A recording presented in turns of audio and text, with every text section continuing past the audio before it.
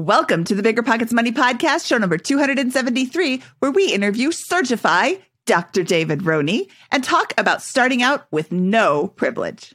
Because one, I don't look like everyone else. I don't talk like everybody else. I don't walk like everyone else. And I have a different background. And I'm pretty competitive, right? So I got used to people telling me that you weren't going to do well, that you weren't going to make it. And so I learned how to fight back. And I always ask the question, why not? Why can't I do it? Hello. My name is Mindy Jensen, and joining me today as guest host is Doug Cunnington, host of the Mile High Five podcast. Doug, tell us a bit about your show. Carl, your husband, and I talk about personal finance and other topics related to life after corporate jobs. And that goes into lifestyle topics, side hustles, some FI topics, and we honestly go on a lot of tangents. So there's side conversations all over the place. And we're actually doing a lot more sort of long form interviews with awesome people like yourself, Mindy. And some of them go on for over an hour. We've also talked to JL Collins, Alan and Katie Donegan, and we've even recorded a live panel with Mr. Money Mustache, Alan, and Carl. Yeah, your show is a super fun listen while also sharing financial insights. I really like it. Thanks for joining me today. Thanks for taking time out of your busy day of recording with Carl to record with me. Doug and I are here to make financial independence less scary, less just for somebody else, to introduce you to every money story, because we truly believe financial freedom is attainable for everyone, no matter when or where you're starting. Whether you want to retire early and travel the world, go on to make big-time investments in assets like real estate, or start your own business, we'll help you reach your financial goals and get money out of the way so you can launch yourself towards your dreams.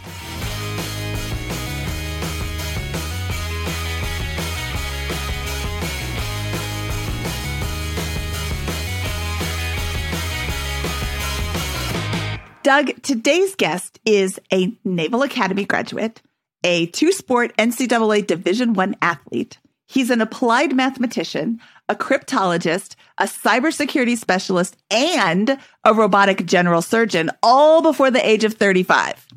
Yeah, me too. With this kind of pedigree, you would assume that he had everything handed to him, and you would not be more wrong. David Roney grew up financially insecure and for a period of time lived in a car with his mother and brother. He's now using his voice and his success to democratize financial literacy and information, because he also truly believes financial freedom is attainable for everyone, no matter when or where you're starting. Yeah, I'm super excited to hear David's story and just get the full rundown. Yeah, I really like his story. I really like the way that he is so easily tells it. He's had a lot of things thrown at him, and his attitude of, I don't have any other option but to succeed, is not one that everybody shares. And I don't think that he pats himself on the back enough about that. I think he is amazing, and I cannot wait to bring him in to tell his story. Remember when you had to pay to get a lead's phone number? It was like the dark ages, until Deal Machine made skip tracing a thing of the past. Now, with your Deal Machine plan, you'll get unlimited access to phone numbers and contact information for no extra cost. That's right, get high-quality, reliable information trusted by leading financial institutions, all fully compliant with the federal Do Not Call list. Explore over 150 data points, including age, gender, marital status, occupation, and a ton more. Trust me, this is the data you need for off-market deals. With new filters, people flags, and color-coded phone numbers, lead management just got a ton easier. Ready to step up your investing game? Sign up for a Deal Machine plan today and gain immediate access to this unlimited treasure trove of contact information and phone numbers. Just head to DealMachine.com/BP. Transform your lead generation and deal-making strategies with Deal Machine. Sign up today and start exploring the unlimited possibilities at DealMachine.com/BP. This show is sponsored by Airbnb. Did you know that I turned one of my first homes into an Airbnb? It's true. And it even helped me get the extra income I needed to launch my real estate career. So if you want to try your hand at making even more income with your property, Airbnb is the place to be. Your home might be worth more than you think. Find out how much at airbnb.com/host. When it comes to financial guidance, you got to trust the source. It's why you listen to this podcast.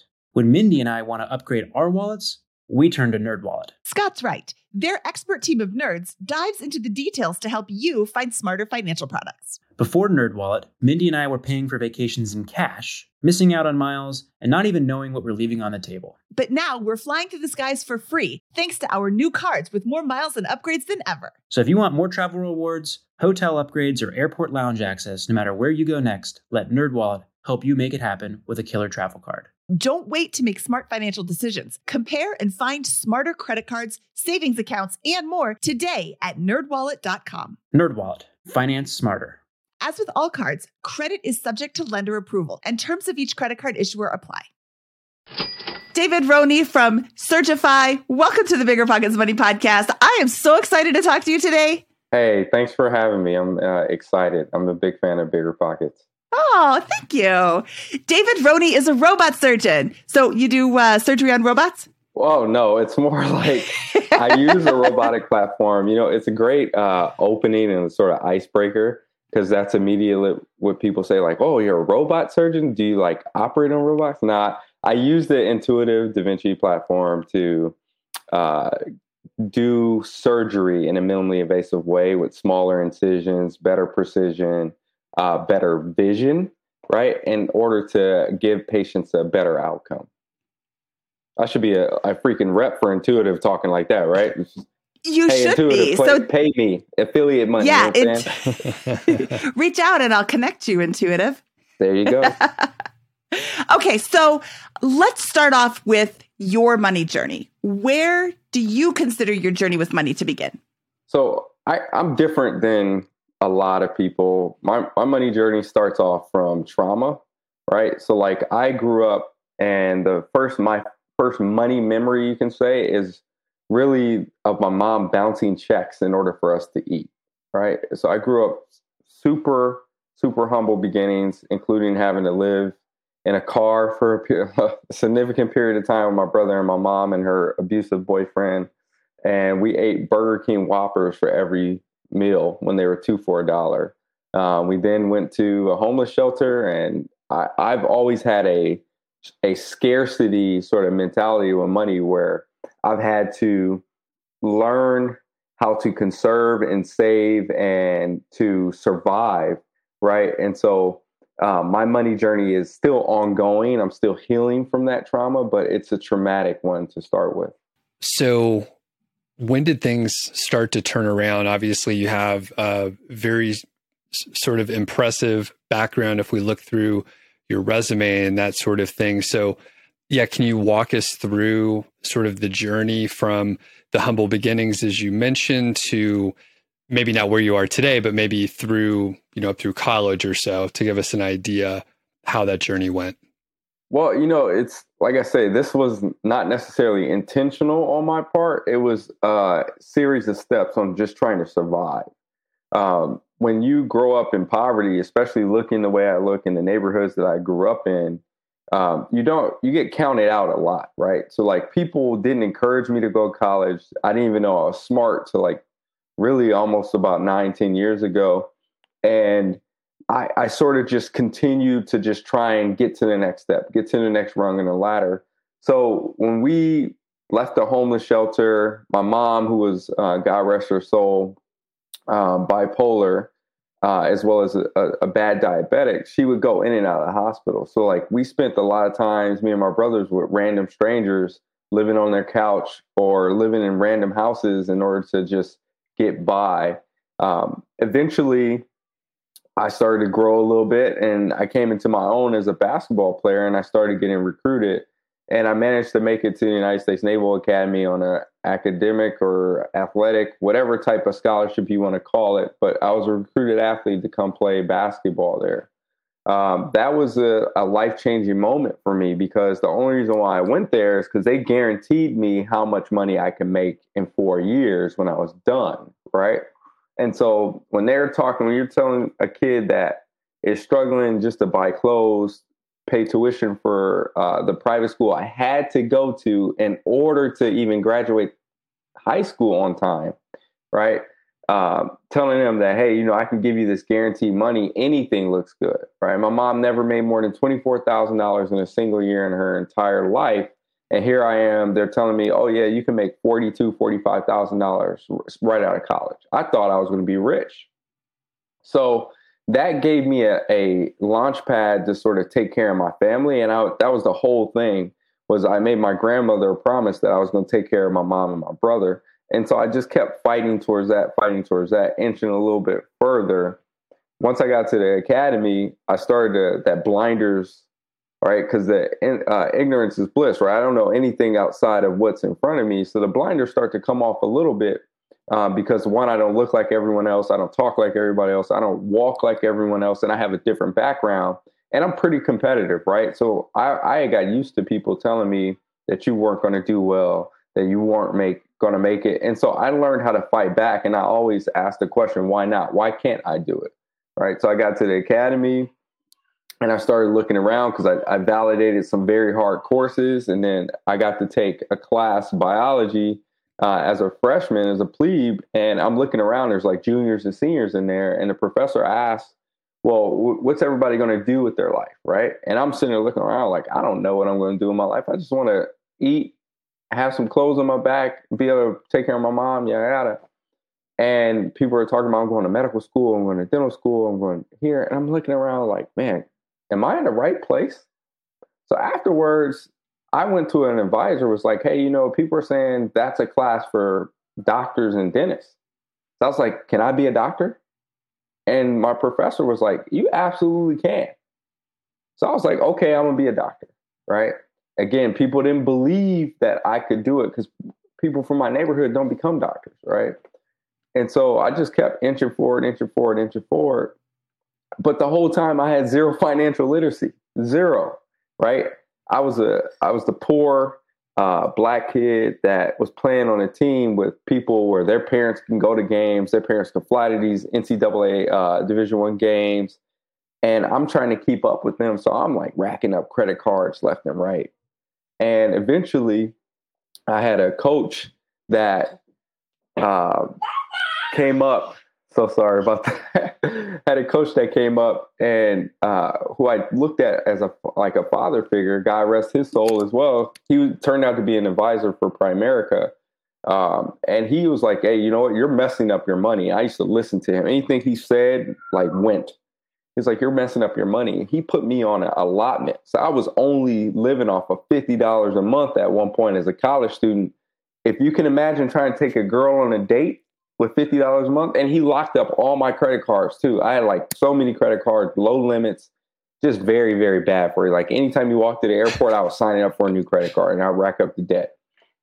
And so he set me up with an allotment for a Roth IRA. And then I started getting the statements like, oh man, what's this thing called compound interest and all this stuff.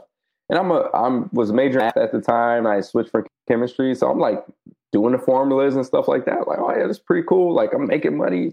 So I started putting more money in there. And then when I graduated, I had a pretty significant sum for somebody who basically started with nothing. I had saved quite a bit.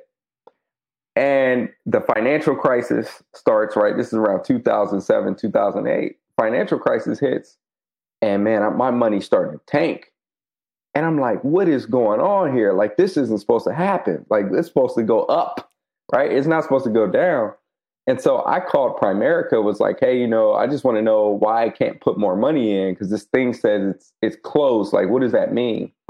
And they were like, well, you should probably talk to your financial advisor. I was like, well, my coach doesn't work for you guys anymore. And I was like, he was taking care of all of this. I didn't ask any questions. He had my best interest in mind.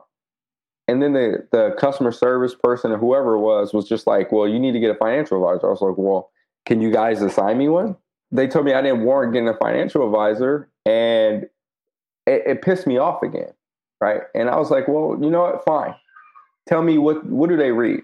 And they told me to start with the prospectus. I started with the prospectus. And I'm reading through this thing, and it's all jargon filled. And I realized I don't know enough. And so I'm having to look up all these words. And so then that started this journey of me consuming all the knowledge that I could to read the same stuff as financial planners and financial advisors, investment advisors, so I can learn, so I never have to worry about someone telling me that I'm not good enough anymore. So that started that fire in me to really make more, to do better. And then I never worried about whether or not I was going to make a lot of money. because I figured if I always took care of people and I was living for service and taking care of others, that God would always take care of me. And so that's the route that I took each time. Okay, lots to unpack there. First of all, that breaks my heart that nobody ever encouraged you. And you said, I didn't even know I was smart until 9 or 10 years ago. What are you? Hold on, I got to get my notes. You are a mathematician, cryptologist, cybersecurity specialist, robot surgeon. I'm sad that those things don't tell you that you're smart. But again, when you are younger and nobody is encouraging you and you're not hearing people say, yes, you're smart. Of course you're smart. Look at how smart you are all the time. It can be really hard to believe when other people start later on in life. Well, I mean, you got to imagine a lot of the spaces that I go into, I might be the only African-American in that space, right? When I was a cryptologist, there were 2 young African-Americans and they kept us separated, right? And so like, I'm always in a space where I'm like, man, am I supposed to be here? Right? Am I good enough to be here? The reality is when you first get in that space, that's what you're going to think. But then afterwards, you look back and it was like, the reason why I was there was because I was very, very good. But that takes time to learn those things, right? And I grew up in a situation where I associated people with wealth to be better than me because I had nothing, right? Like I was a freshman in high school that showed up with a tweed suitcase that I got from the thrift store to wear as a backpack. So I'm carrying this 50-cent old school 70s style porn-esque type suitcase, right?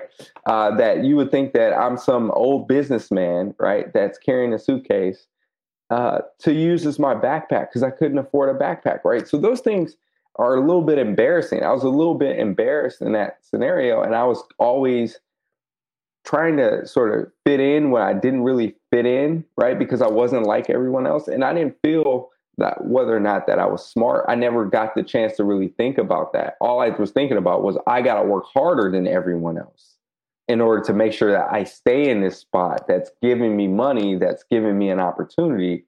And then what I realized over time is I just kept chasing hard problems, right? I chased the thing that everyone else didn't want to do because, again, I get pushed to the back of the room, right? I don't look like everyone else. I'm not getting the same opportunities as everyone else. So then I had to make my niche being the thing that everyone else didn't want to do, right? So being in cryptology, I ended up doing a lot of stuff that people was like, oh, that's too hard, right? Or that problem's unsolvable. And I'll just be like, okay, I'll take a crack at it. And I just work and work and work.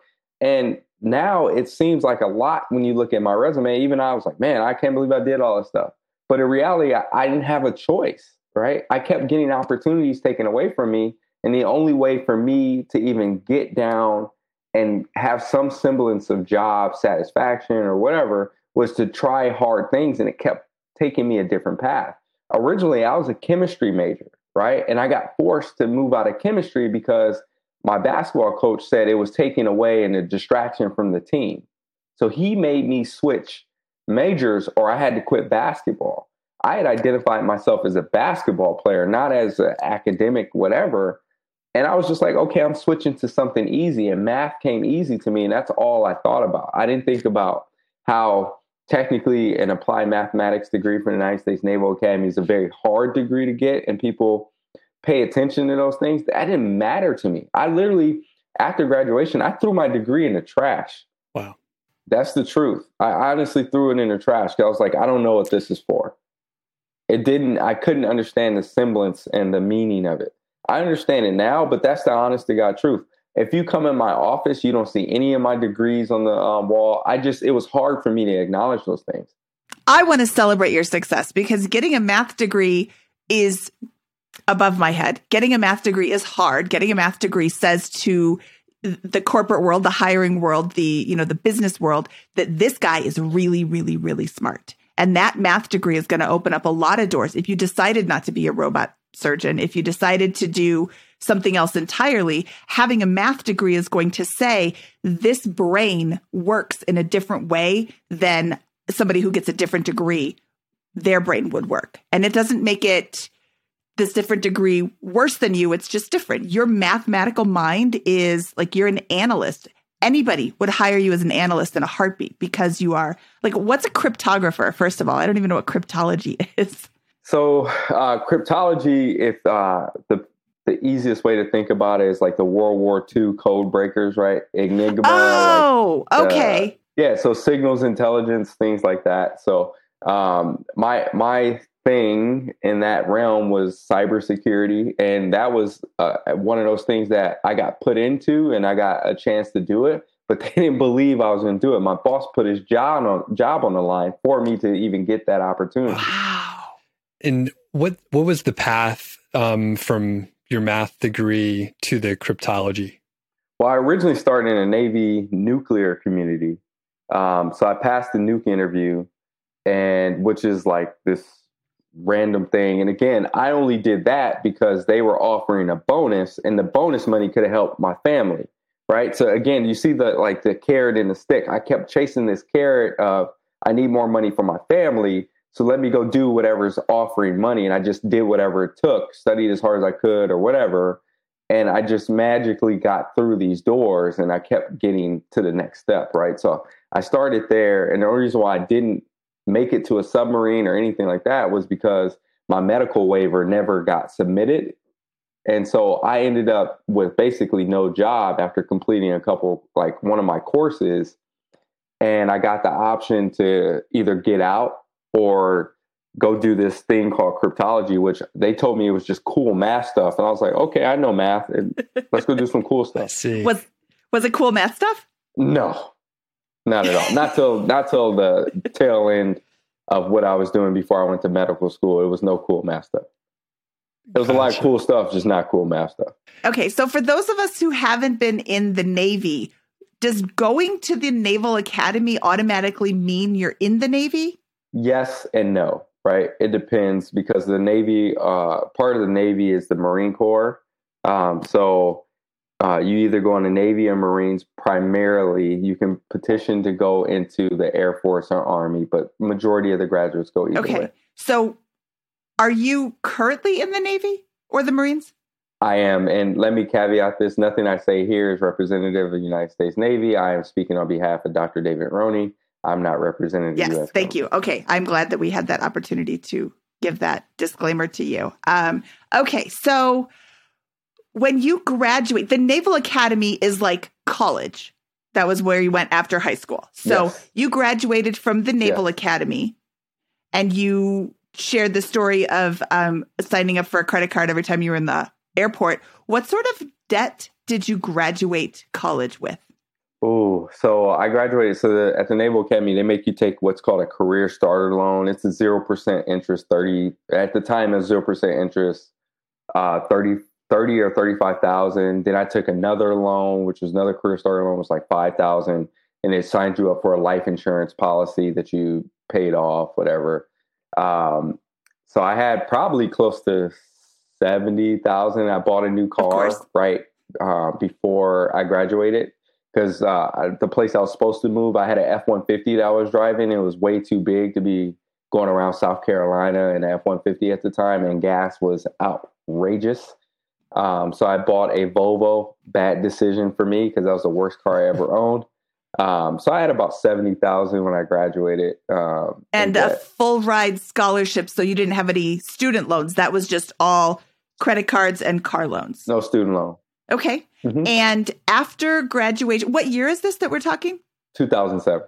2007. Okay. So after graduation, do you immediately go to medical school? No. So I did the Navy nuclear power community stuff for about 6 months and then switched into, probably about 4 or 6 months at some time frame in there, and then switched to the cryptology community. And then about 3 years later, went to medical school. Okay. So what was your financial position going into medical school? This is going to be like 2010? Mm-hmm. Okay. Well, it was pretty good at that point because once I made the decision to go to medical school, I went into overly save mode. And so I just saved everything I could because I got this singular focus. Like that was the only thing that mattered. I wasn't buying anything. Everything was devoted towards saving so I could pay for things associated with the medical school process. because the medical school application process is actually prohibitive if you don't have money. It can be very, very expensive. I'm talking about 5 to 10 grand expensive. And that's not having the amount of money that you might need in order to apply broadly, because I wasn't a great candidate because I didn't study at the Naval Academy. I never failed any class, never really tried too hard at the Naval Academy. But so my grades I know were lower. My MCAT score was lower. So I knew that I needed to apply broadly. In order to apply broadly, it was going to be a lot of money. So I saved like crazy. And I probably should have paid off more debt. But if I got into medical school, I had like a $35,000, it might have been close to $30,000 like sign-on bonus for going to medical school for taking the Navy scholarship. So it was something crazy. So 2010, you get into medical school. You've spent all this money applying to medical school. You get in, you get your $30,000, $35,000 in like a stipend. Well, so I got a sign. I can't even remember with that. I just remember it was between me selling back all of my vacation time and whatever bonus they gave me, which was pretty significant. It was like 35,000 roughly. And then the military paid for me to go to medical school. Oh, so you didn't graduate. So I went to medical school on an HPSP scholarship. It was a health professions scholarship program where the military pays for you to go to school. It doesn't cover all of your costs, but it covers probably a good significant portion of it. And then are you required to continue on with the Navy when you graduate? Yeah, it's about a year for year commitment. So if they pay for 4 years in medical school, you owe them 4 years back. But obviously I had been in for a while, so it wasn't that big of a deal for me. Okay. I didn't know anything else. And can you talk about the decision-making process to go to medical school? It sounds like things were going okay with the job in general. So yeah, why switch careers essentially? So I made the decision to go to medical school because I wanted to feel like I had a tangible like result of helping people, right? Like being in the field that I was in cryptology, it's secret squirrel world, right? So people don't even know that you exist and they don't even know that you're going to help them. And I really wanted to feel like I can see the results of what I was doing, and I wanted a hands-on thing. And I wanted the ability to impact more lives. So I felt like becoming a doctor would be the best bet. I honestly had no clue what surgeons made. I literally had no idea. All I knew it was something hard that people said I couldn't do, so I was going to do it. Well, and that makes me look at sort of your career trajectory and where you are now and where you came from those, tough years growing up. And you're sort of moving to, maybe not bigger challenges, but pretty large challenges and long term. So how did you keep motivated? How did you push through? It sounds like you weren't always welcomed in the different environments that you were showing up in. So how'd you keep motivated, especially with the really long-term goals? Well, I mean, at the end of the day, what other choice did I have, right? Like, if I didn't succeed, what happens to my mom, right? Now, my mom's passed, but if I didn't succeed, there's people who were looking up to me, right, to be an example. Like, for instance, my brother who's older than me said that I was the motivation for him to keep going, right? Because he kept seeing me do hard things. So when he told me that, I was like, man, I can't give up. And then the other thing is my mom used to always say is, are you going to give people the satisfaction of knowing they got to you, right? So like, you're telling me I can't do this. Am I supposed to give you that satisfaction? I'm too stubborn for that, right? And so at the end of the day, I didn't have a choice. What else was I supposed to do? At the end of it, I don't have a fallback plan, right? I don't, because I don't have that support network. So if my only choice is to keep going and to be successful, because if I'm not, then it's all over. Like there's no reason for me to be on this earth, right? Because I'm falling right back down. I started literally with negative. When I went to the Naval Academy, we became homeless again. My mom got sick again. She stopped paying the bills when I was away because I was the person responsible for paying the bills. I lost everything. All my clothes. I had no home to go back to. I had no pictures from childhood, nothing. Right. And I literally sat at the Naval Academy and I'm just like, well, I don't even know what home is anymore. Right. So like every step of the way, I've been the one, but like, okay, you know what? I have to put another foot forward. I have to put another step forward because I didn't have a choice. My back's always been against that wall. Wow, that's heavy stuff. And I wonder, and feel free to skip this question, but like, did your teammates or some of your close network at the Naval Academy know some of the struggles that you were going through at the time? Well, I mean, you have to understand that people, I mean, you're 18, 19, 20-year-old kids, right? So like you aren't going to be as mature to understand. So I got teased a lot, right? Man. I got teased a lot. People made fun of me a lot, right? Because they couldn't understand. They couldn't relate to what I had been through. They couldn't relate to the trauma. And let's say I get defensive earlier and I feel like I'm a caged animal and I have to like respond because I've always had to be defensive in order to save myself, right? So they're not going to respond to that. So like I didn't, from that aspect, I have very few teammates who are very supportive of that. So I hear you. I know what you're saying. I'm totally understanding what you're saying, but you're saying, what other choice did I have but to continue forward? There's a lot of people that give up. There's a lot of people who could continue to go forward and they're like, never mind. Life's just going to kick me in the teeth. So I'm just going to let it. And I'm saying that to kind of celebrate you and celebrate your will and your determination and your motivation, and you continue to move forward because that isn't the story for everybody. And I'm wondering if you have come to terms with that yet. Like, hey, I really did great in life, because you did. You really have done amazing. And I'm excited for your future. You've got a lot on your horizon. You're going to just crush it because of this determination, this will, this I'm not going to quit. I'm not going to let them see that they got to me. I'm going to win because I have to. Like that's a really strong personality trait. And I want to celebrate that. I want to say, that's great because you did absolutely have a choice. You could have said it's not going to work out. That's where I hit the genetic lottery, right? Because I don't look like my mom, but my mom was that was her. That was her personality. She had been through 10 times worse than what I went through as a kid, right? And I don't understate that or anything like that. I have nothing I can complain about with the stuff that my mom went through, and she survived.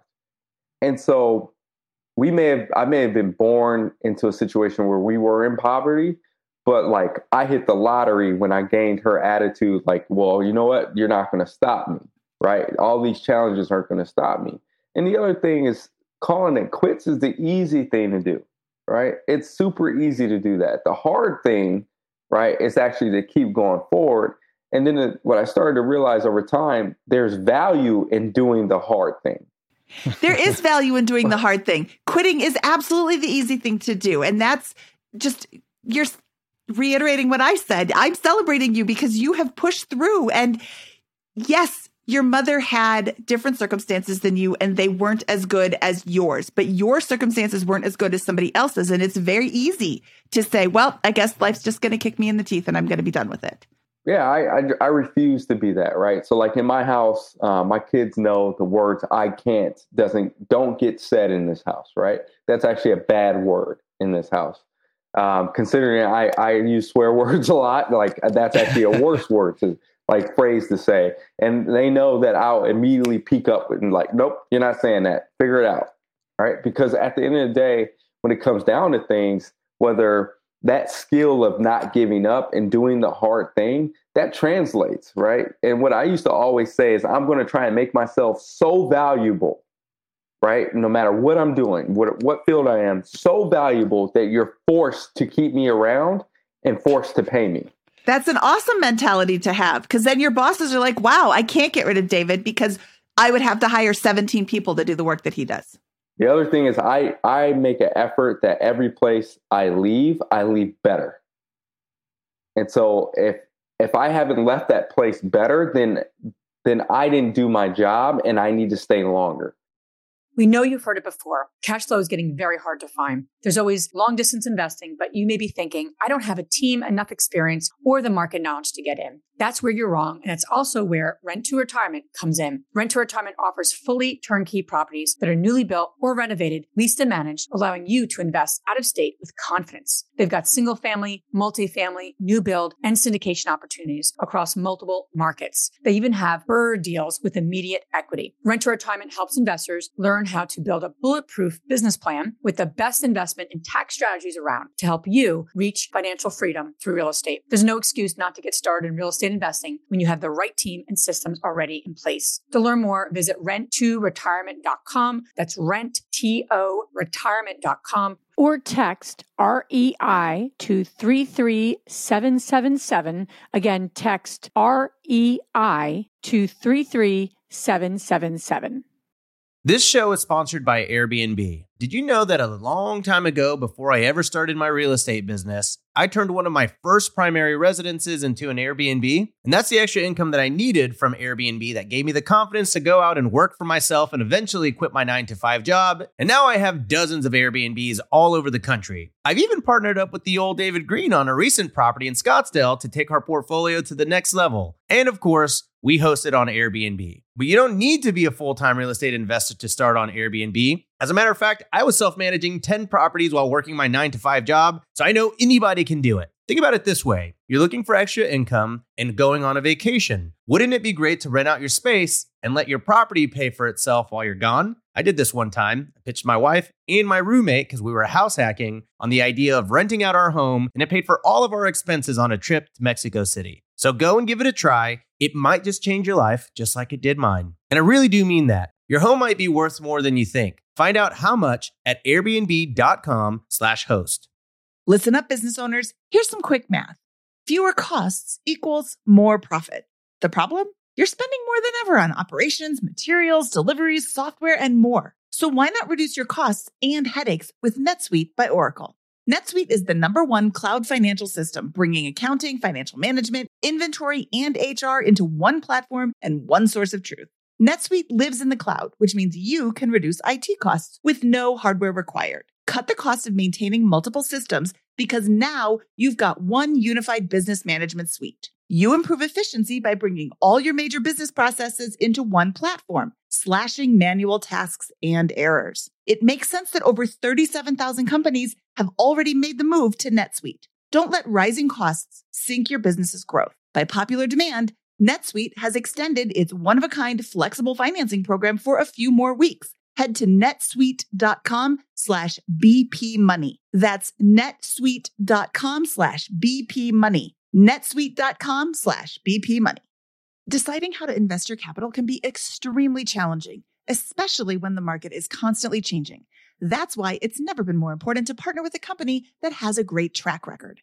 The BAM Capital executive team has successfully navigated through the Great Recession, COVID-19, and the current interest rate environment while delivering maximized returns to their partners. BAM Capital is a trusted multifamily syndicator with over $1.3 billion in transactions, delivering a historical average of over 35% IRR with an average hold period of 3.5 years. BAM Capital has consistently paid preferred return distributions for over 50 consecutive months, has not lost limited partners capital, and has not called capital past the subscription amount. BAM Capital's disciplined investment strategy is targeting undermanaged institutional quality trophy assets throughout the U.S. heartland for accredited investors who are looking for generational wealth building or monthly income opportunities. Their offerings target cash flow stability, capital preservation, long-term appreciation, and accelerated tax benefits. Join BAM Capital's over 1,200 investors across 44 states and get started today at bamcapital.com. Again, that's bamcapital.com.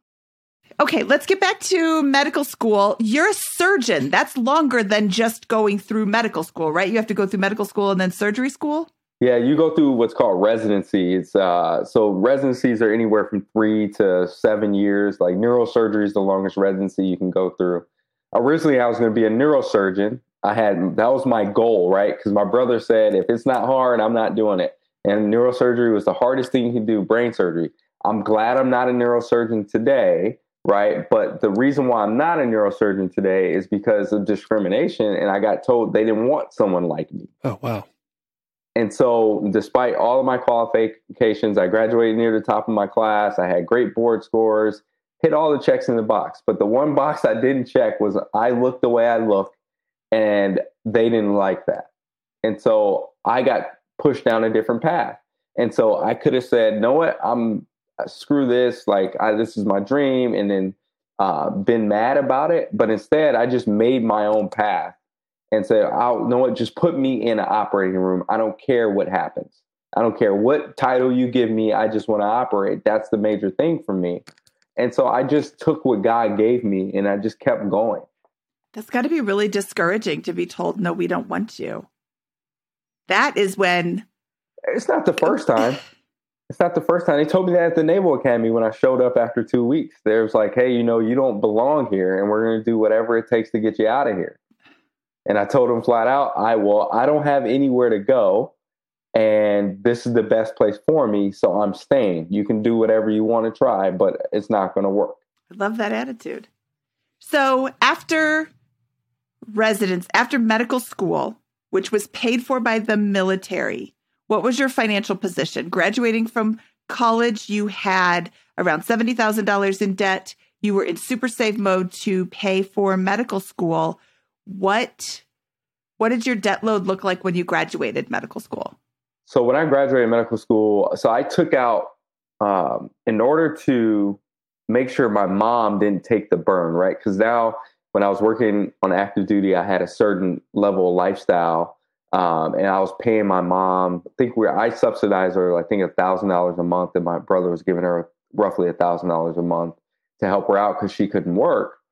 And so like I had to keep that up. So I took out some loans, right? Because they were a low percentage at the time, 6.8% to me, below 7 wasn't bad. I was like, I'll make enough in the future as a doctor in general to be able to pay these back. So it wasn't a big deal. So I took out loans to make sure that her lifestyle didn't take a hit. I decided to go to medical school, right? Because that was my decision. And I had already took this thing on to help make sure that her lifestyle was okay.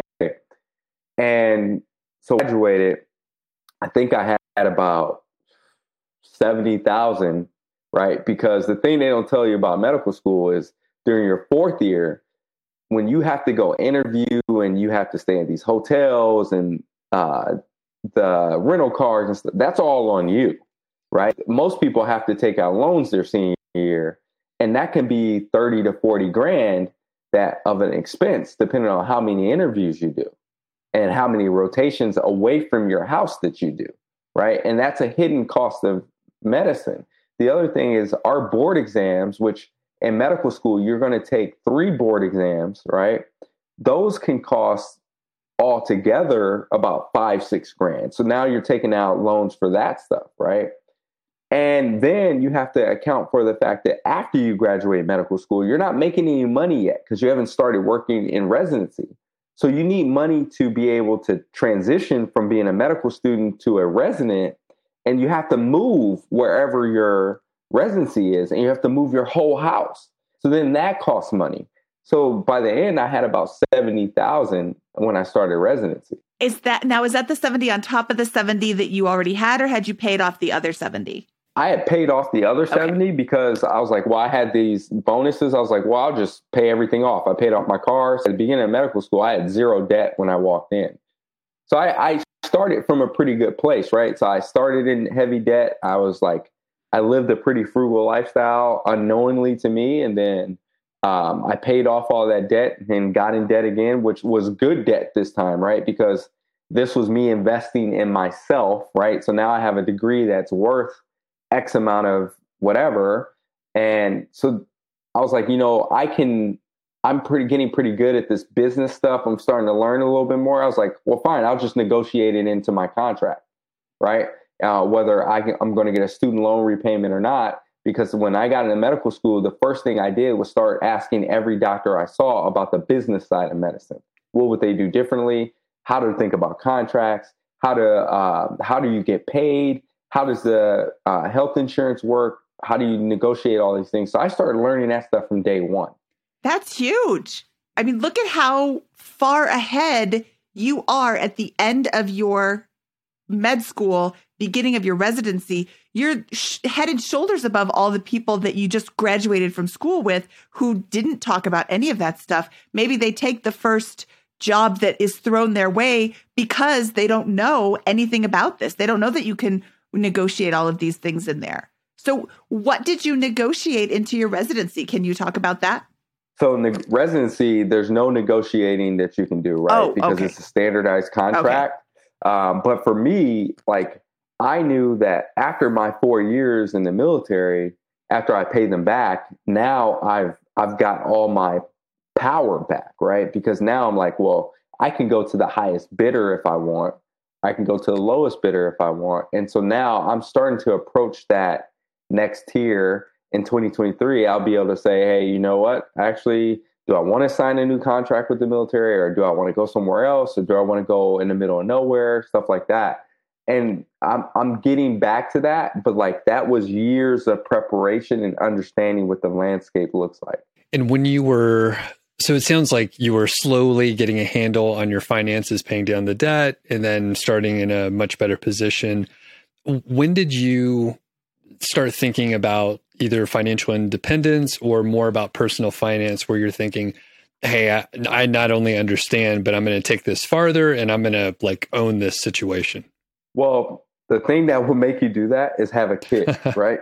Because, man, I remember me and my wife got married in 2016 and we got pregnant shortly thereafter. We weren't planning to have a kid that first year. And then all of a sudden I'm like, I sat in the car crying, right? Because I was a resident and I'm like, I don't know how I'm going to do this, right? Like we're just trying to make it. I'm working a lot. I'm frustrated. And I'm like, how are we supposed to add another mouth? And that's when I was like, okay, total shift. I'm either going to hit this wall and fail, or I got to figure something out. And so then I was like, you know what? I have a lot of skills that I've obtained. I'm going to figure out how to start making extra money. And then I got on a Bigger Pockets forum. I was like, okay, what's this real estate investing thing? Because I started hearing about it on HGTV, right? And so like, I'm looking, I'm like, well, how do I do this? I stumbled upon Bigger Pockets. And then I started like reading all the stuff that's there, and I'm consuming book after book after book after book. And I'm like, you know what? I have to, the thing I need to get to is financial independence. So I never have to worry about what this situation will ever occur again. So you read all these real estate books. You now own how many doors? I don't own enough, I tell you. So I have two doors, and both of them have been house hacked. And one of them I'm currently living in, which I think is probably going to be our forever home because I really like this house. But what I did is buy correctly, right? So I bought in an area. Each time the house that I negotiated, right? So I used a VA loan the first time around, and the sellers paid our 90% of our closing costs. And so we only had to pay, I think, $5,000, right? But that house we bought in 2017 has about 150,000 in equity right now, right? And so we started with about 9,000, and then we through appreciation in the market, and then I knew that they would be expanding out to that area eventually. So time has started to sort of allow that house to appreciate. And then the other thing is I have a tenant in there, and we cash flow a pretty significant amount above the actual mortgage, because my VA mortgage is low, and that size of a house actually commands a higher rent. So there's a pretty good margin right there. And it's a newer house, right? So like my capital expenditures, and I'm not having to worry about putting a roof on right now. The appliances are fairly new, things like that. So like my numbers worked out very well. The house that we currently bought, which I bought sight unseen, my wife saw the house twice, and then I was out of the country when we bought the house. Well, we bought the house and it immediately appreciated because of sales in the neighborhood. Now it's $70,000, worth $70,000 more than what we paid, and that we bought the house in May. Yes, the 2021 ridiculous housing market that we find ourselves in. What part of the world are we in? You had mentioned South Carolina. No, so I'm in Virginia currently. Okay. Right outside Norfolk. Okay. So there's a huge military presence there. And you're still in the military. When do you get out? I am. So we just had Grumpus Maximus on the podcast on episode 253, and he talked about your pension. And if you have been in the military for 4 years of college and 4 years of med school, and you graduated med school in 2014, now you've got, 12 years in? 16 years in? That's pretty good math, actually. So they do a funny calculation where that they give me all of those years for my pay, but they half those years for my service and move my retirement to 2035. Oh. But the kicker is if I make it to that point, I get like 28 or 30 years at retirement, something crazy. And so it actually increases the amount of pension that I would be eligible for. I haven't decided what I'm going to do. I have a couple more months I have to decide by February 28th if I'm staying a little bit longer or if I'm getting out and doing something else. Ooh, okay. So this is, I said it was episode 253. It's actually episode 259 of the Money Podcast, where we talk about pensions. Not every pension is going to be worth it. But one thing to consider, and you're a doctor, so this is, again, like all these different things on your seesaw to consider. One thing to consider with the military pension is you have access to TRICARE, and your dependents have access to TRICARE. And that is enormously huge, except you're a surgeon, so you probably have access to doctors. And my mom's a nurse. We never went to the doctor when I was a kid because all you're going to do is see the nurse and they're going to be like, it's nothing. It's just a cold. You're a kid. Get over it. Like, we went when there was an issue, but it was like, it's no big deal. I had my appendix out and I came home from work and I'm like, Mom, my side hurts. She's like, let's go to the hospital. I'm like, oh my God, you never say that. Like, this must be really serious. So you have access to medical care. I mean, you're a doctor. So maybe that's not such a big concern for you. I'm not sure. There's no bad decision here, right? So like, that's the best. Well, that's the best and the worst, because it's so easy to make the decision when there's like, this is great and this one's garbage. I'll make the great decision. Yeah, there's no bad decision here. So I'm just going with the flow. I'm not trying to. It was stressing me out for a little bit because I was like, I'm a person that like tries to figure out what's the next objective, and there's really no. I'm at a fork in the road, right? There's no bad decision. I just have to make a decision. And go either way. But I mean, there are some drawbacks, right? Because if I get out and I hate it, do I go back in? Or if I stay in and things change and I'm like, start to hate it. And I'm like, well, it's going to take me another 5 years to get out, right? And so those are just things that I have to think about. But I don't have a bad decision. Yeah. It's whatever keeps my family happiest. That's interesting. So if you get out and you decide that you don't want to be out, you want to go back in. How old are you right now? I don't think we ever talked about how actually. I'll be 37 on Sunday. My birthday's tomorrow. Okay. Happy birthday. So if you're 37, can you go back in? Mm-hmm. Do the age limits not apply to you because you've already been before, or do they not apply to you because you're a doctor? It's a little bit of both, right? Because I have a rare skill as a surgeon. You kind of can't be choosy on who you're taking. Okay. So as long as I'm in shape and I can pass muster, then someone will always take me. Okay. Oh, that's interesting. You really don't have any bad options at all. Mm. And then if you do get out and you decide you want to go back in, does your next period of time get added to the other one, or you don't start over, do you? No, my previous period is added to my to the new period. Okay, so what would you do if you left?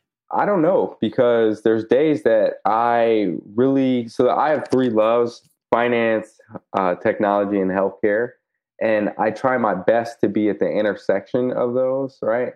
And so I contemplate a lot of times on whether or not I'm staying in medicine full time, whether or not I want to be a surgeon full time, because I'm actually better served doing a bunch of things as opposed to focusing on one thing, because I might end up getting bored.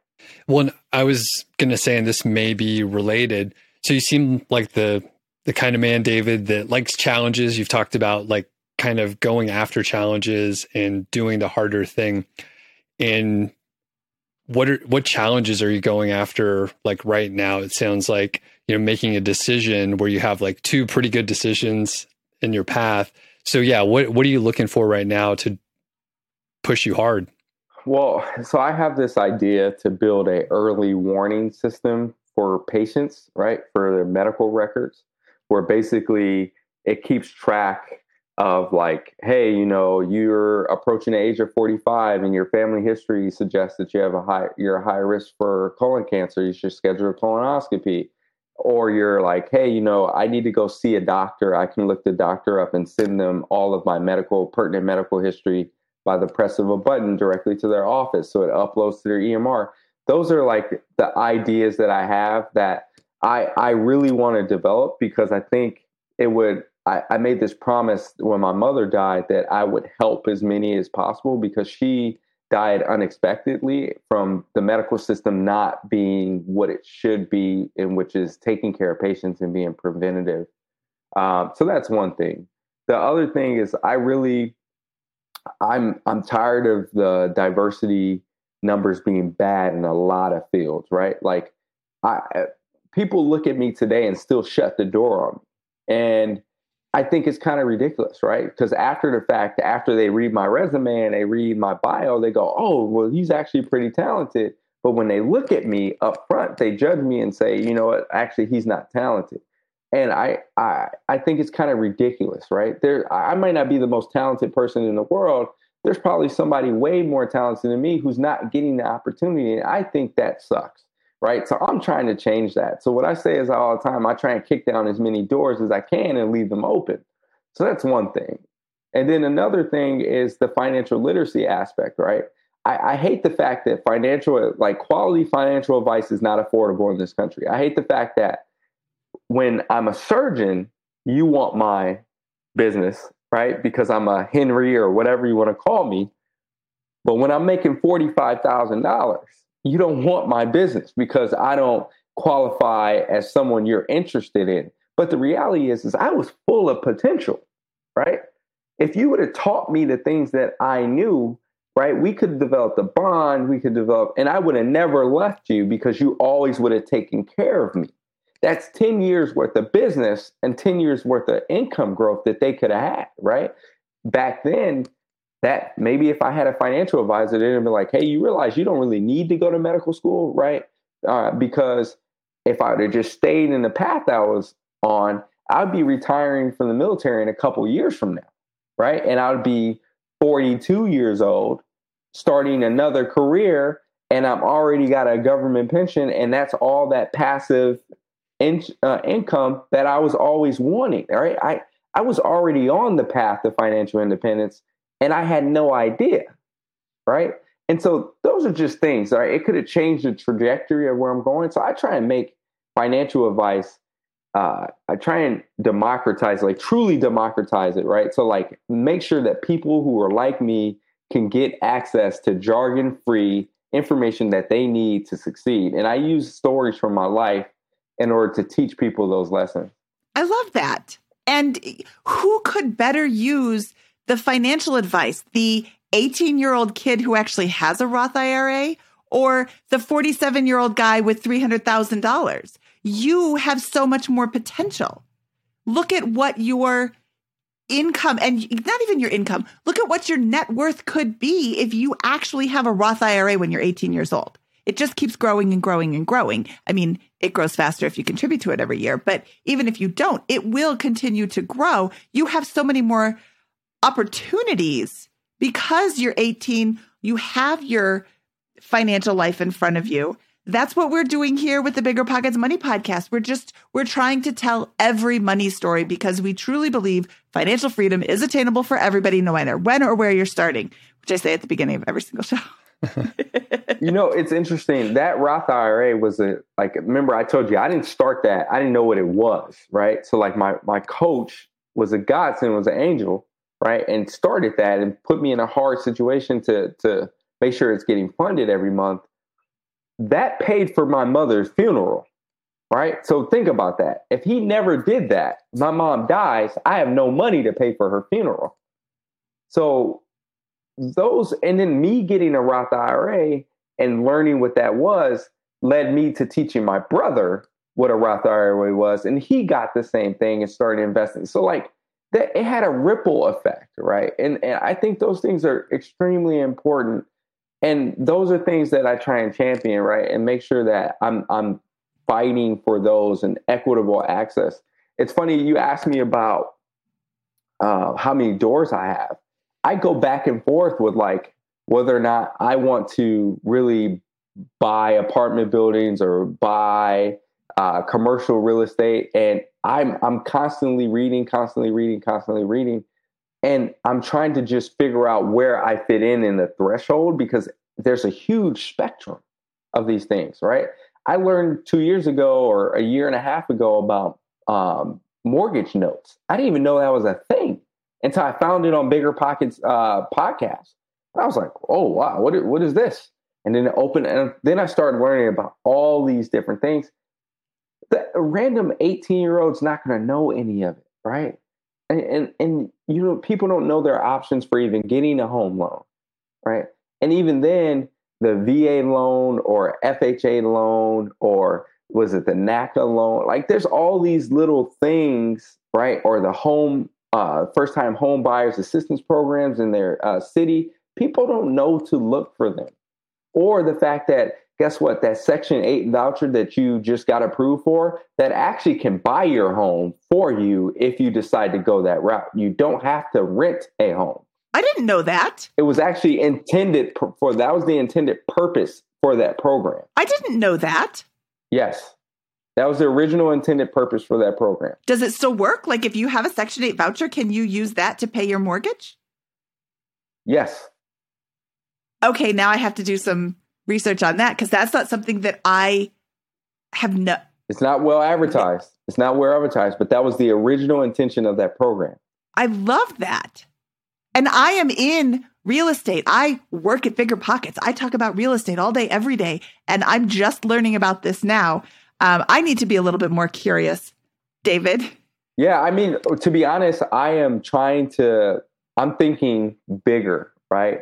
And I'm willing to sort of save and invest and wait, because I'm trying to learn how to develop affordable homes that I can actually make a positive impact on the community around me. So I've pulled back from the thought that, you know, I just want to develop this mini real estate empire. I'm just going to buy a bunch of single family homes and rent them out. I don't want to do that, because I'm like, you know, the people who are going to afford those homes, right? Because now we're talking about, and I learned this from Brandon Turner, the A, B, C, D class neighborhood stuff, right? And so I'm like, you know, I really don't necessarily know if that's a good thing for me to be in, right? Because it's not helping people where I came from. So like, I look at cities like Detroit, and I look at Portsmouth, Virginia, and I look at Compton, California. Now, California real estate prices out of control, but I'm like, you know, if I can just go buy a large block of land and develop affordable homes on it, one, I can create some good for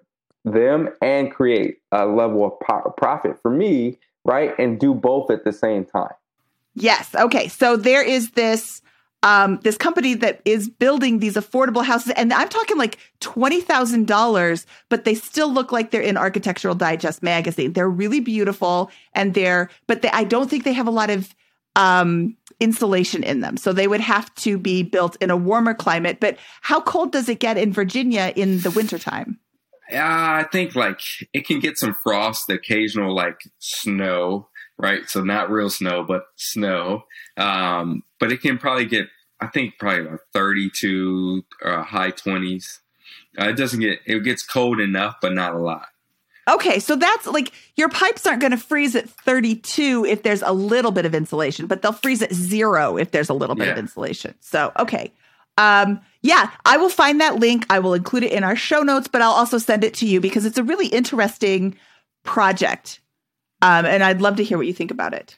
Yeah, please send it to me. Like I said, I am trying to learn, which is the reason why I'm trying to like bug this developer who luckily answers my phone calls. So I can learn how to build these things from the ground up in order to really figure out what numbers work. But I mean, everything's just super expensive right now. Boy, you're not kidding. Come out to Colorado. Everybody wants to be here. Well, I mean, there's stuff that I thought would be maybe a couple, like 2 years ago, plots of land that were like $5,000 are probably like $60,000, $70,000 now. It's kind of ridiculous. It's really annoying, actually. Yeah, and then I hear that, I'm like, ooh, $60,000 land, yes. Yeah, I mean, it's the part of the thing about being where I am is it's a great opportunity to have a population that's going to be consistent, but it has its challenges, right? So like flood insurance is a thing here if you aren't paying attention. Yeah. Oh yeah. Flooded. We don't have flood insurance. We're in a desert. Plus we're at like 5,000 feet. Yeah. So you don't have to worry about that. Hurricanes are a thing, right? And so like everything that comes with being on a coast and being technically 4 feet under sea level. So I mean, it's really weird. Like there's places that you're like, this should be underwater, right? That's every time the water it rises. So. So kind of switching gears just a little bit here, do you have any tips to approach people that might need help with financial knowledge without coming on so strong that they're turned off?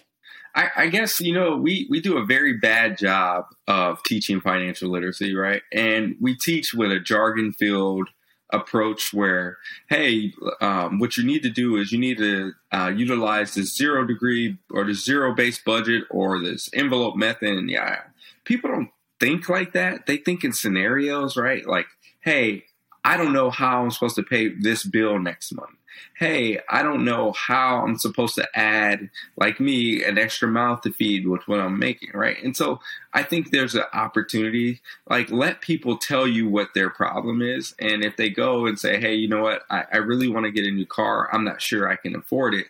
Then sit down with them and say, well, where's your budget? Well, and they're going to be like, well, what do you mean by budget? Well, here's a budget. Let's make one right now so you can know where all your money's going, and then help them find the answers, because it's going to be a longer lasting connection, right? If you give people answers, that's easy to go in one year, out the other. They're going to keep that answer as long as they need it, but it's not going to be a long-term memory thing. But if they can form the connections and come to 2 + 2 = 4 realization, it will stay with them forever.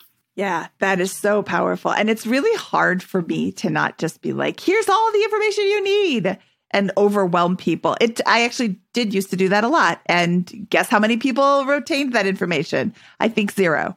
Yeah, I mean, it's something that we all do, right? Because we are finance geeks and we like talking about this stuff, and then we forget that other people aren't the same way.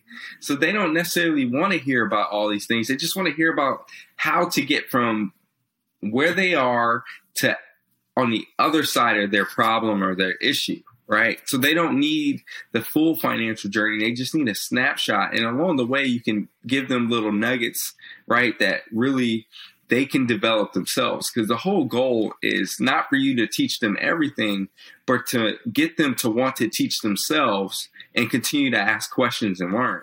This has been a lot of fun. This has been super, super helpful. And I feel like I was telling Doug, I love your story and I hate your story. I love what you've been able to accomplish. I think that you need to spend more time patting yourself on the back, because you really have done a lot. And what was my choice? You could have just quit. There's a lot of people out there with less trying circumstances than you have gone through that have just quit. And they're like, well, I guess it's not going to work out. So you need to spend more time patting yourself on the back and congratulating yourself, because you really have done a phenomenal job. But I also hate your story because you've had so many things thrown at you simply because you're African American, and that sucks. And yeah, it does suck. I'm not African American, so I don't experience those same prejudices, and I don't have those feelings. So I don't it's rather shocking that that's still happening in 2021. I mean, I lived through 2020. It's not that shocking, but it's still shocking. You are a surgeon. You are a mathematician, cryptologist, cybersecurity specialist, NCAA athlete, which doesn't really pertain to mental space, but and you can't get in the door as easily as I can. I am not a mathematician. I didn't even know what cryptology was. And that's just not Right. It baffles me actually, because the worst part for me is when I see someone else get an opportunity that I also went for and they have less credentials, right? So I have tons of emails of people saying, oh yeah, you look, your resume is super impressive. You're obviously very brilliant, but unfortunately we're going to go in a different direction because we want to give this other person the opportunity. Or, hey, or like at the Naval Academy, hey, you know what? I know you deserve that B, but you're never going to grad school anyway. So let me give this other person a B because they're eventually going to go to grad school. You can just use the C. That actually happened to me. And those are things that happen. You don't have a certain number of Bs to hand out. That's what happened to me. You don't just have a certain number of Bs to hand out and then you have to give Cs. What a bunch of crap. That happened to me. And I'm just like, you got to be kidding me. And I mean, I still, like I said, I get opportunities taken away from me. I get the lack of opportunity. I have to fight for everything that I want to do. I mean, in the last year, I really took a long, hard look at the things that I wanted to do. And I was like, like this venture capital thing sounds fun, right? Like sounds challenging.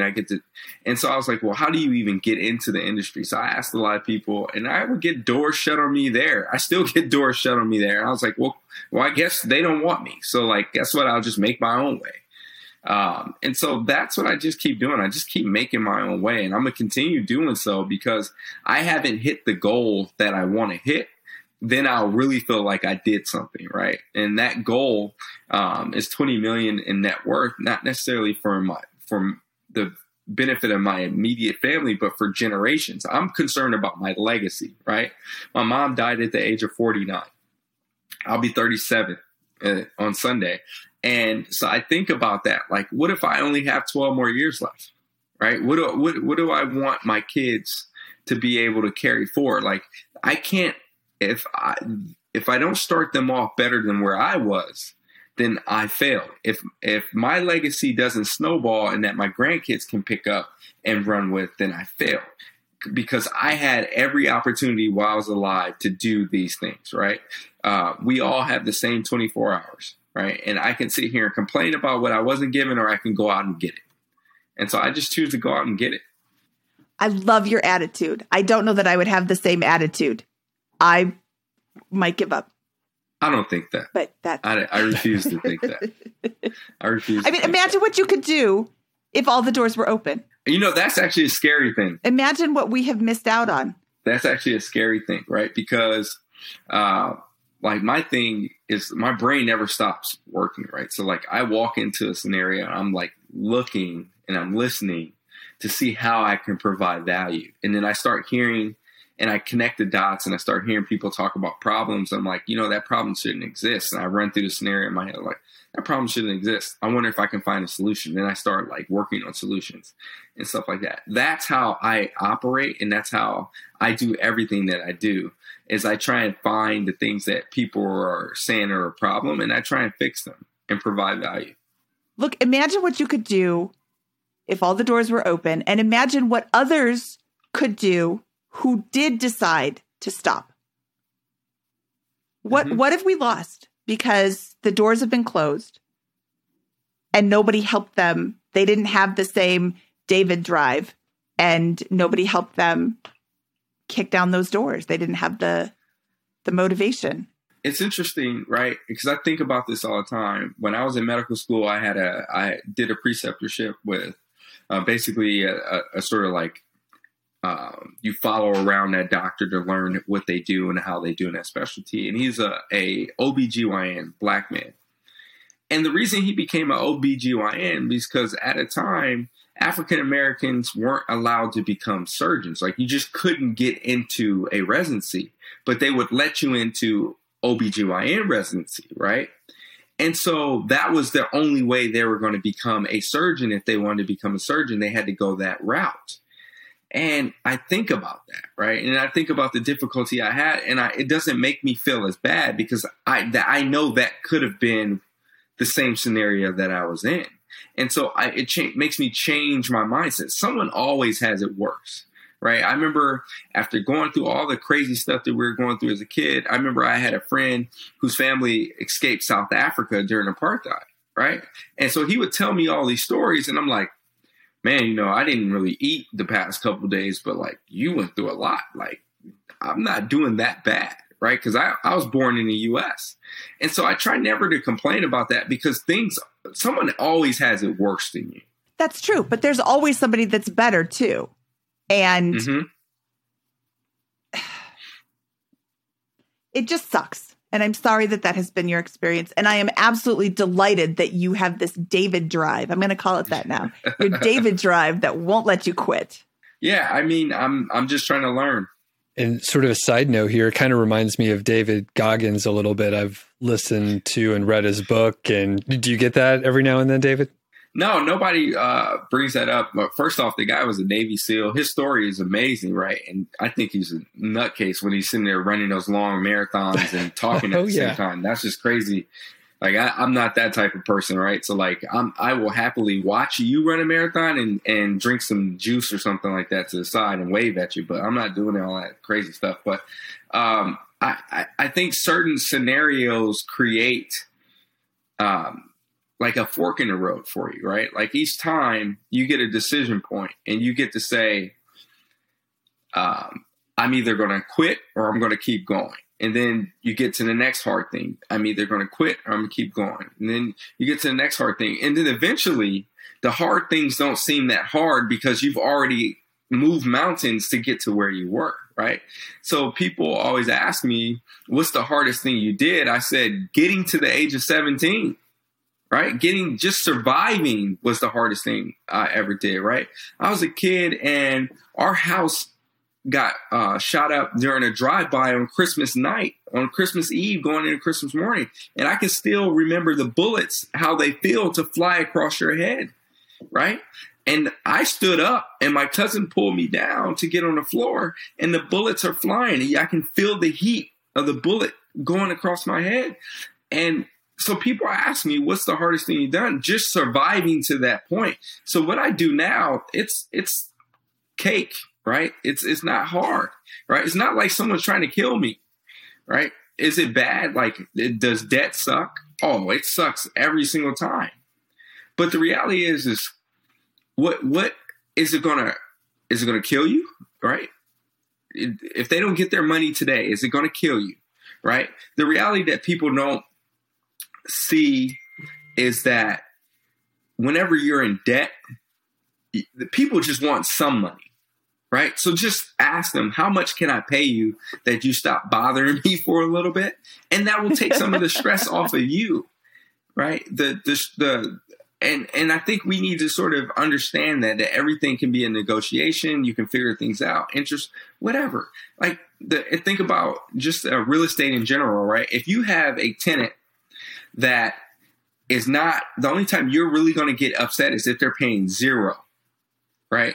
You can understand if they hit a rough patch and you're like, hey, this month I can only pay you this. Well, if they're paying you something, right, it may not be all of it, but if they can at least cover majority of your expenses, you're okay. It's not like you're going to be super upset. And then they're upfront with you about it, right? So then now you're like, you know what? Actually, I kind of like this tenant. They don't really give me a hard time and they're very honest. I'm going to work with this tenant. The ones that you have a problem with and you're going to have a problem with are the people who won't say anything and they're ashamed of that debt. And they're like, well, I just can't pay you because you guess what? You already have money on this house. Like that's not bad. That's not good mentality either, right? So like, but that's part of financial literacy and understanding, like, there's good debt, there's bad debt, and debt happens to us all, right? I'm not debt free. I'll tell you that 100%. Not debt free. I still have student loans, but I also know in 1 year I can sign a contract that's either that pays me $120,000 right on the spot, or I can go negotiate a contract with someone else to pay off my student loans right away. So I don't really care, to be honest, because I don't worry about what the public service loan forgiveness is happening, because I don't bank on someone else to come save me. I never had that. I'll save myself. Oh, I like that. I think that is a good place to end the bulk of our show. But David, we're not done yet. We still have our famous four. Are you ready? Yep. Okay. What is your favorite finance book? Intelligent Investor. Ooh, Benjamin Graham? Benjamin Graham. Nice. That book I come back to. It sits by me. It's like my Bible. It's always somewhere near me. That is that book I read all the time. What was your biggest money mistake? Man, I made a lot of them. My biggest money mistake, there's a 1A and 1B. So the biggest one I made was the credit cards, right? Because when I got at the Naval Academy, I had all that credit card debt. I had no idea what credit was, like your credit score. And I had a 520 credit score and couldn't get an apartment. Like that was really terrible, right? So that's one. Two was not understanding what a car meant to me and buying the wrong cars, right? So I bought a certified pre-owned Volvo coming out of Naval Academy because I was told that I couldn't afford a BMW and I needed to be sensible. And then that car, I got a car loan. It was $18,000. I put another $12,000 into that car because of issues that I had with it, right? And that was a money pit for me. So then I was like, well, and then I got rid of the car a couple of years later. I was like, looking back, I was like, I don't really keep cars. Why am I doing this? I'm just going to lease them because guess what? They're new every single time. They should have low maintenance issues and I shouldn't have to be sinking money into it. It's a fixed cost for me now. What is your best piece of advice for people who are just starting out? Invest in your present and then invest in your future. Okay. Keep both of those things in mind. Investing in your present is doing things that bring you immediate value back, right? So like, don't go skimp on that meal that gives you enjoyment if you love food, right? Actually go pay for that. Save in other places, right? And that's how you sort of keep that balance and making sure that you live in a place that you're comfortable with, that you buy the things that you want that bring you joy, and then save in other places. And then investing in your future is things like, don't be afraid. Yeah, student loans suck, but don't be afraid of them, right? Because if it turns out that student loan is your only way to leverage yourself and leverage your talent and time to get to a place that's going to have an enormous surrounding return, right? If your parents can't afford to pay for you to go to college, but guess what? You're smart enough to go to college and go get that master's degree in computer science, engineering, whatever, go get that MBA. Guess what? And your salary coming out is in the six figures. That thing is going to return and pay dividends later in the future because now you have an extreme earning potential that you weren't counting on. What's your favorite joke to tell at parties? Man, I'm more of a like a situational joker. You know what I mean? Like I need like the setup from other people. I literally memorize 0 jokes, and I just I've got you. I personally. I'll listen to other people talk, and then I'm like, I'll crack a joke off of that. But I'm not Kevin Hart or anything like that. I can't do that. I've got you. How do most surgeons get so wealthy? I don't know that one. They take a cut after every successful surgery. That is a true dad joke. That is a true dad joke. Absolutely. I got to tell that one to my kids. I can't remember them from that aspect. And that I got to tell that one to my kids. I'm looking for more surgeon dad jokes. Why did the string make a visit to the surgeon? He felt a knot in his stomach. See, those are quality dad jokes, right? Because dad jokes aren't supposed to be good. They're supposed to be terrible. So they're quality dad jokes. Yeah, those are terrible. Okay, so I initially connected with you on Twitter where you are Surgify, Surgifi, right? Yes. Where and else? Someone sits on that handle since 2012. And so I'm Phi Surgy on Twitter, but Surgify you can also find. Oh, Phi Surgy. Okay, so yes. We will link to that in the show notes, but where can people find out more about you? Unfortunately, like if they Google my name, they're going to see stuff pop up. If they go to the Surgify website, surgifi.com website, and go to About, they can find out a little bit more about my story. I also have a video on there telling them why I started Surgify in the first place. Then they can see that video either on Twitter or they can see the video on the website. I don't hang out on, I have an Instagram account. I don't really hang out on there. I like interacting with people, and Twitter is like the way that I can interact with as many people and have as many conversations as possible. I like Twitter too, because I can use it on my computer instead of my phone, which I have terrible eyes. Yeah, I'm not a camera, Instagram selfie person. It's not my thing. Yeah. Well, David, I really appreciate you taking the time out of Cutting Up Robots to come chat with us. This was a lot of fun. I really enjoyed meeting you, and I really enjoyed our conversation today. So thank you so much for your time. Hey, thank you. And we'll talk to you soon. Okay, that was Dr. David Roney from Surgify.com. I love his story. I hate parts of his story. And I am so admiring of his never give up, never quit, always move forward attitude. I think that is probably the number one reason for his success. The amount of drive that he has just sort of internally to keep pushing harder. Well, it's not only impressive, it kind of makes me feel like I'm a little too lazy. And it's so inspiring to see what he's been able to accomplish given, setback after setback. And it's absolutely amazing. Yeah, I really, really, really am excited for what the future holds for him. I'm super excited for that affordable housing idea that he has. And I can't wait to see him bring that to success, just like everything else he's done has been successful. I have no doubt that he will also succeed in that as well. This episode did run a little bit long. So, Doug, I think that we should get out of here. Let's get out of here. From episode 273 of the Bigger Pockets Money podcast, he is Doug Cunnington, and I am Mindy Jensen saying, gotta bolt, Colt.